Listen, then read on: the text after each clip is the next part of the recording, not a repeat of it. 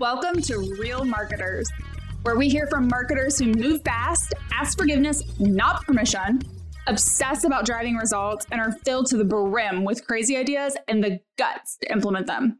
This is not a fireside chat, and there's absolutely no bullshit allowed here. And I'm your host, Stephanie Cox. I have more than 15 years of marketing experience, and I've pretty much done about everything in my career. I believe speed is better than perfection. I use the Oxford comma. I love Coca-Cola, have exceptionally high standards, and surround myself with people who get shit done. On this show, my guests and I will push boundaries, share the real truths about marketing, and empower you to become a real marketer. So first question, tell me something about yourself that few people know. So I would say I'm a huge nerd about sustainability. I spent a few years working in the residential solar space, but I was a nerd long before that, and I continue to be. So really anything related to sustainability and specifically climate tech. So how do we put tech to work on solving our sustainability challenges?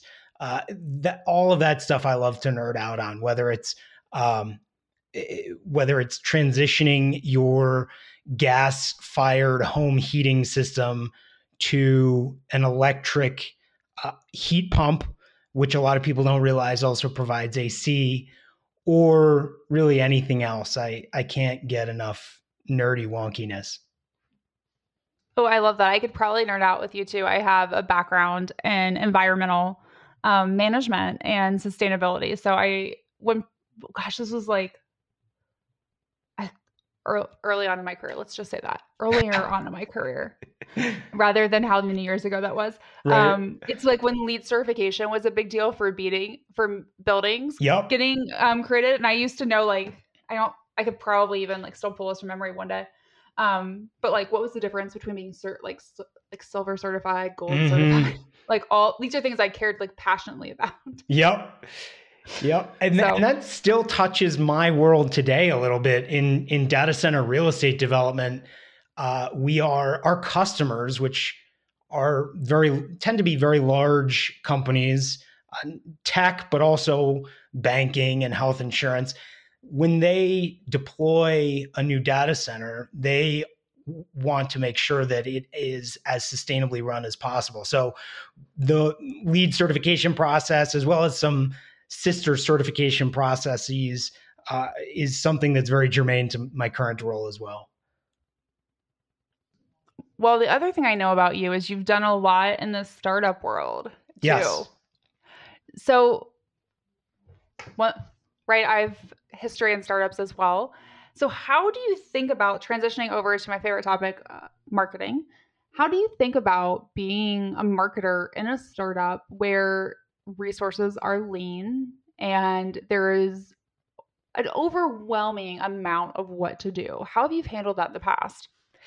Yeah. So I've done, depending on how you count them, 5 or 6 startups, one of which was a nonprofit where I served on the board. The others were all for-profit startups where I was typically the first marketing hire. And they span B2B and B2C. And to answer your question, it comes down to ruthless prioritization. That was really my mantra and continues to be. And I think a lot of, not just marketers, but a lot of people across the business world talk about ruthless prioritization, but putting it into practice is very difficult. And the larger the organization gets, the more difficult it gets. But it's very difficult to look at your list of priorities, whether they're 10 or 100 or 1,000, and say, look, we're just not going to realistically be able to do justice to the bottom half or the bottom 2/3 of this list. And so we're just going to cut it off. And, maybe one day in the future, we'll have time to address it properly, but not now, not in the near future. And having that conviction and that courage to make that decision, it's rare. So why do you think larger companies and struggle with that? Like, what is it that, like, in a startup, it's hard to do, but you feel like you can do easier than in a larger organization? Well, human organizations get complicated as they scale, and people are complicated. So the more people you have in the mix, the more complicated it becomes. And I worked for about 6 years for Intel. That was the largest company I ever worked for. Over 100,000 employees throughout the world, very, very global. And it was very difficult to ruthlessly prioritize there, because you're talking about decisions, important decisions across huge departments or across multiple departments that touch the daily working lives of thousands of people, and not just thousands of people, but thousands of people across cultures and time zones and languages and perspectives, and levels of seniority. And everyone has their own idea of what the right prioritization is, because at the end of the day, prioritization is pretty subjective. And we can talk, that's a whole podcast for another day, is how do you make prioritization more objective and less subjective? But suffice it to say that at, I would say, 95% of companies, large and small, it remains a largely subjective process. And obviously, when you're dealing with a very large subjective process, you're going to have competing opinions, and competing opinions at different pay grades. And I cannot echo that enough. Yeah. So it's sort of doomed to not work, to not open itself up to quantified, ruthless prioritization. Well, if you figure out how to do ruthless prioritization, you need to share it with, like, the rest of the world, because I think that's one thing not just marketers, but all people in the startup scale up world really struggle with, and oftentimes when you're in a larger company, this is why I always tell people, if you want to get a ton of experience, go to a smaller company, because you're like the person, like you're the marketer, right? If you go to a large company, you are the marketer for Google ads, right? Not all ads, just Google ads in the United States. So how do you help people start to think about, like, prioritization, and when there is so much to do and you have those competing, voices in the conversation, which sometimes may or may not even really understand the reality of the world that you live in? Yeah, it can be done. This is pretty meta, but one of my past startups was a product management software startup. And so one of the things that we tried to build into, one of the capabilities we tried to build into our software, was the quantified prioritization for product managers, largely software product managers. They were our real audience.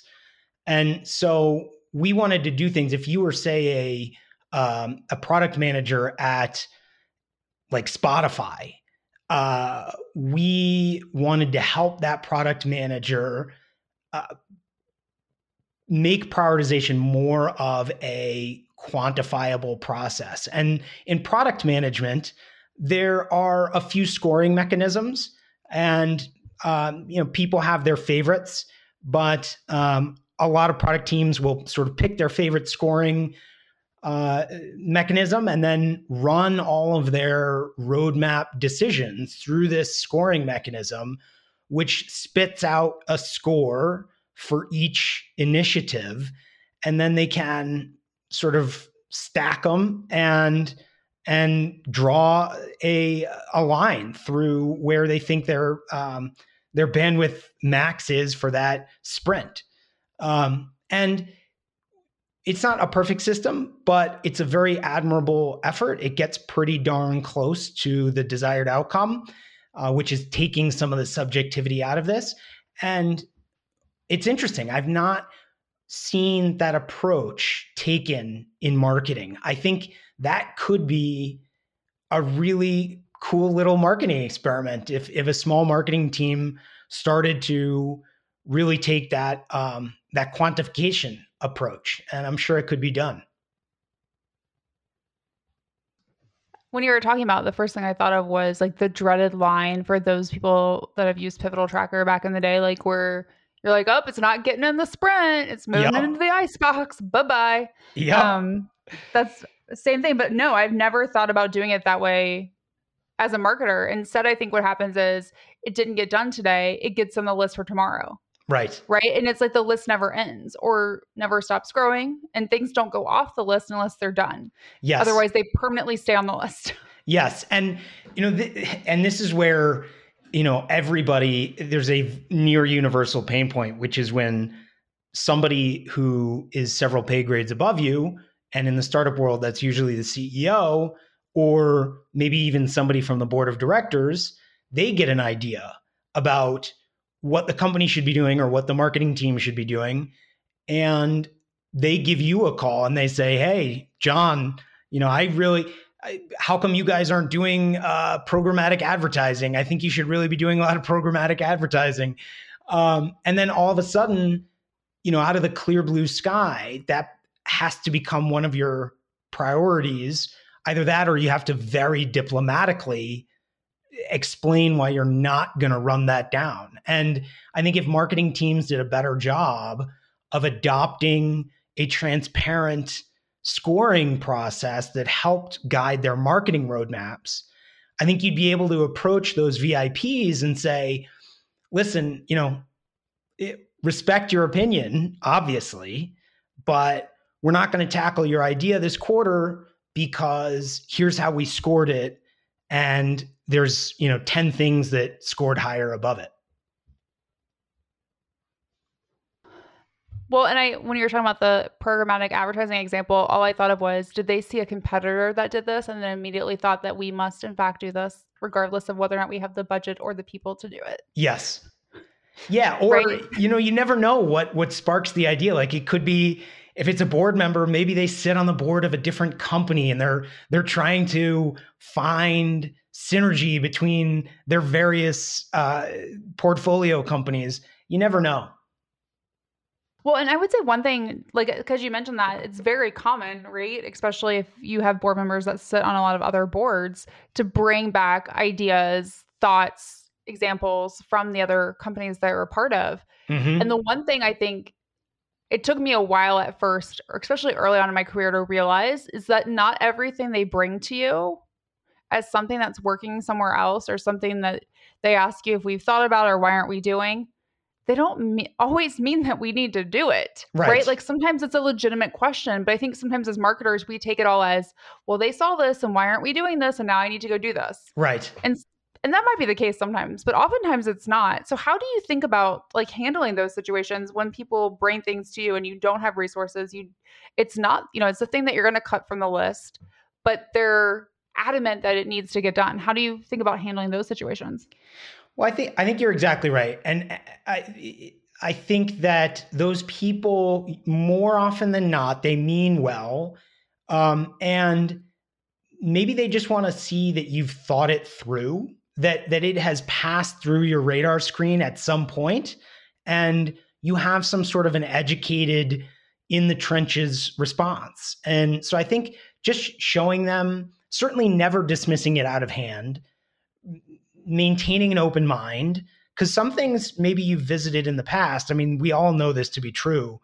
Some things you visited in the past, you made a decision either to pursue it or not to pursue it, but maybe that was 6 months ago or longer, and maybe now it makes a heck of a lot more sense.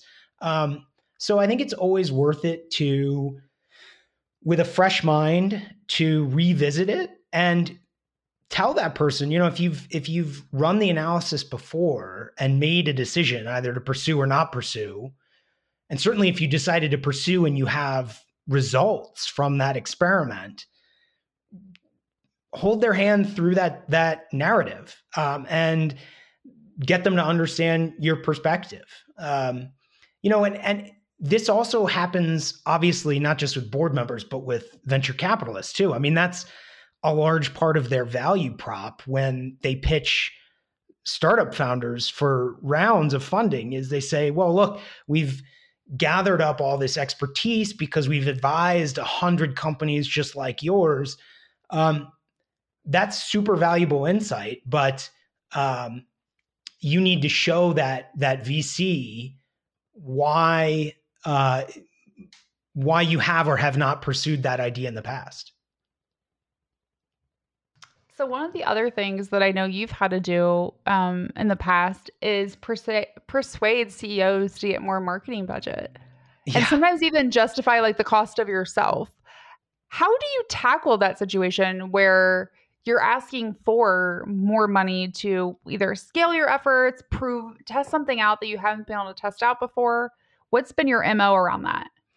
Yeah, I mean, it's the billion-dollar question. And there's no clean answer, because all marketers readily understand that there's a lot of value creation in building a brand for the long term that happens in the trenches, and it's not sexy, and it's not easily attributable, but it's crucial. And marketers understand that it's crucial. And often we do those things because we know it's crucial, even though we can't demonstrate an ROI on that activity, or at least not easily. But we do it anyway. And that could be something like improving the user experience on your website, or I don't know, increasing the load speed on the mobile version of your site. It's difficult to say to a CEO to come to them with a crisp study that says, look, I invested $10,000 making the website easier to navigate, and as a result, we've gotten more than $10,000 worth of attributable revenue. It can be done. People smarter than I have done that. That's a perfect example, though, of that ROI. It would take me longer to produce that ROI case just to show to the CEO than it would to go generate more revenue on new initiatives. And so I would just say to the CEO, again, respectfully, but I don't have time to build a Harvard case study on why making our website easier to navigate is ROI positive. You're just going to have to trust me. And, some of this does come down to trust as well. If you have a low trust environment in your company, certainly if you have one between the marketing leadership and the CEO, it's going to be an uphill battle the entire time. Have you ever been in a situation where you feel like, like you mentioned, like the Harvard business case study, right? Where like they feel like they need that, and you've kind of went to bat for an idea, and then it maybe didn't work out as anticipated. It didn't have the results that you wanted, or even the flip side, it completely exceeded expectations. How have you reacted to those situations where you've either had to say like, okay, I know you gave me this money, I did not deliver the ROI on it, I need more, or hey, you gave me this money, it worked, now I need more? Yeah, it depends on the environment, and I will give a major hat tip to my first boss at Intel. She's still with the company. She's awesome. When I first got there, I was fresh out of business school, still pretty young, and really didn't know much about anything. I thought I did. And she intentionally, I think, put me in one of these situations. She gave me a budget. It was relatively small by Intel standards, but it was still sizable. It was tens of thousands. And she said, okay, we've got a sort of a niche product coming out for a niche audience. I want you to pick an agency, a creative agency, and I want you to film a piece of creative that speaks to our target audience about this product. And I was like, cool. And I led the whole thing myself. And I was quite confident that I could come out with a piece of creative that would do the job, especially since the target audience for this particular product and campaign was people that sort of were like me, relatively young, relatively, had some disposable income, were kind of nerdy and techie. And so I was like, great, I'm speaking to myself. No problem. This is a slam dunk. And I hired a really cool agency in LA to do this really sort of bootleg digital video of a couple minutes for me. And I thought it was pretty darn cool. And when I showed it to my team, they were like, nope, no way this is going to fly. It's too edgy for Intel. And I was kind of embarrassed, and I pulled my boss over, but she was cool. I pulled my boss over in the hallway after that meeting, and I said, well, what are we just spent a sizable chunk of dough on this. What are we going to do? And she's like, well, it's never going to see the light of day. So put it to bed and move on and learn from it. And I think that's an extreme example. I think at most companies, most bosses would not be that cool about it. But she was, and it was a hell of a learning experience for me. Well, you know what? They should be. Yes. Like, I think that's one thing that I wish that, especially to marketing talent that's coming up and will eventually, in the next 5 to 10 years plus take over leadership roles, you've got to embrace failure. Yeah. And you've got to embrace failure for your team, because here's what's crazy. I get so frustrated by social media around marketing sometimes, because it all sounds like everyone's just absolutely killing it all the time, which is not reality. Like, no one talks about, I launched this new campaign. We spent 6 weeks on it, and it generated crap. Right. Right. No one talks about that, but everyone has been there.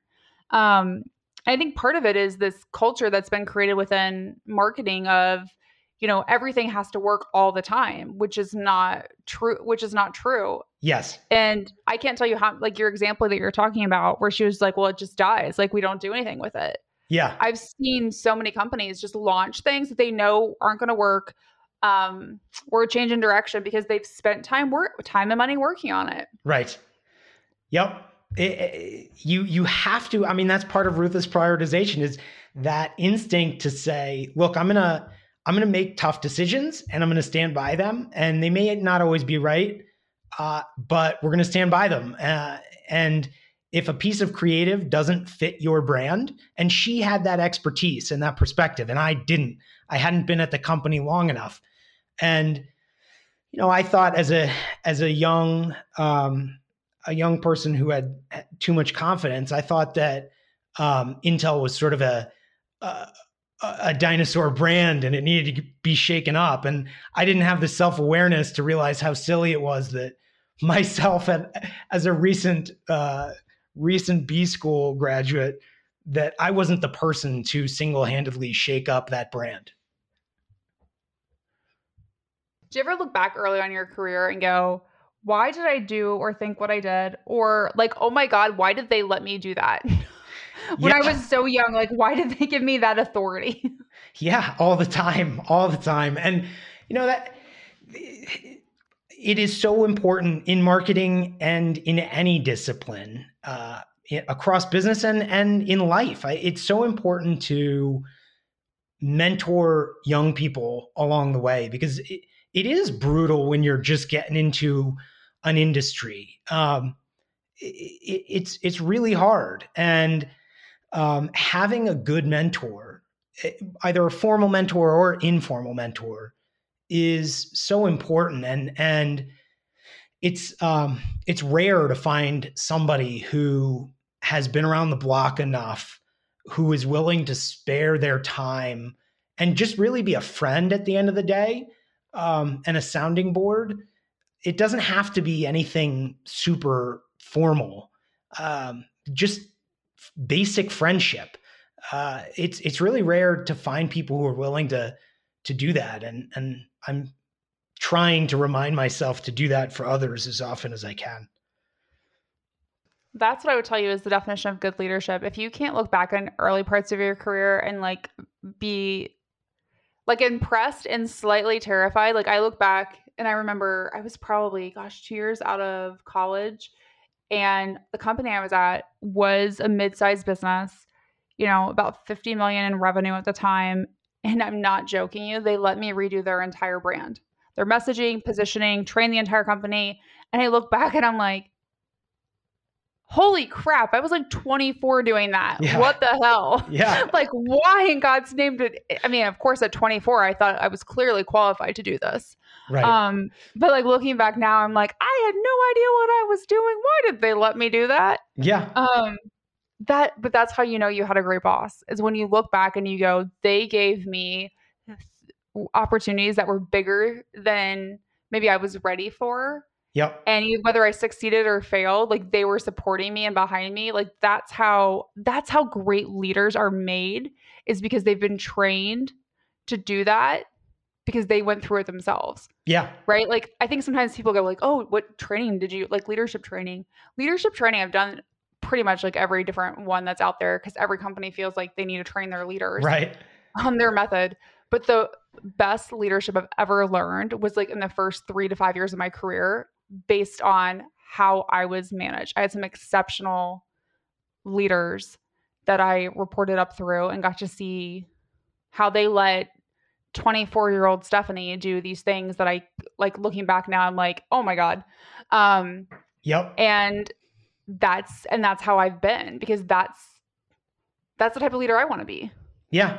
You don't learn that in school, and you don't learn that in any leadership program.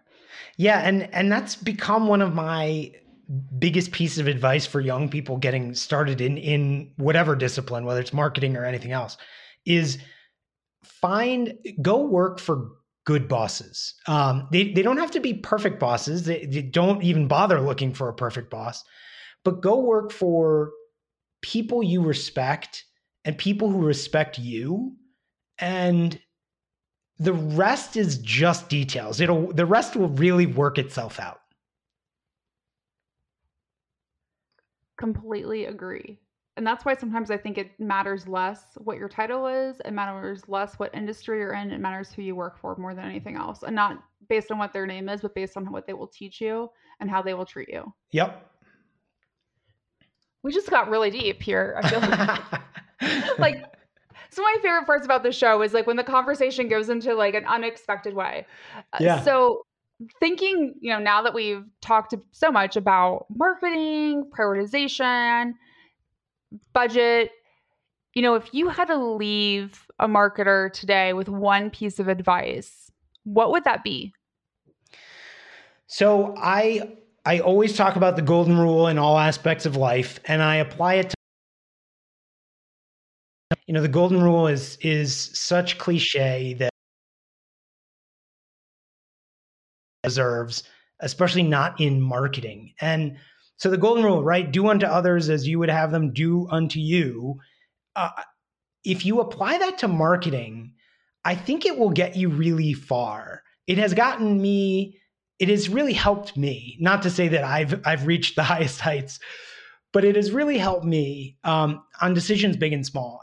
So what I mean is, for every campaign you run, let's say you're going to do an email blast, or you're going to put out a banner ad, or you're going to do anything related to the customer experience. Ask yourself, would I want to receive this email? Would I want to receive this phone call, this text message? If I saw this ad on my phone, what would I think of this brand? And while you certainly don't want to be a focus group of one for your brand, it is always useful to ask yourself as a gut check, would I be mad if a brand sent me this text message? And if the answer is yes, if you even hesitate about the answer, it's probably not the right idea.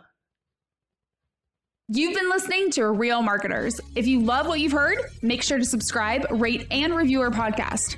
And don't forget to tell a friend. All of this marketing goodness shouldn't be kept a secret.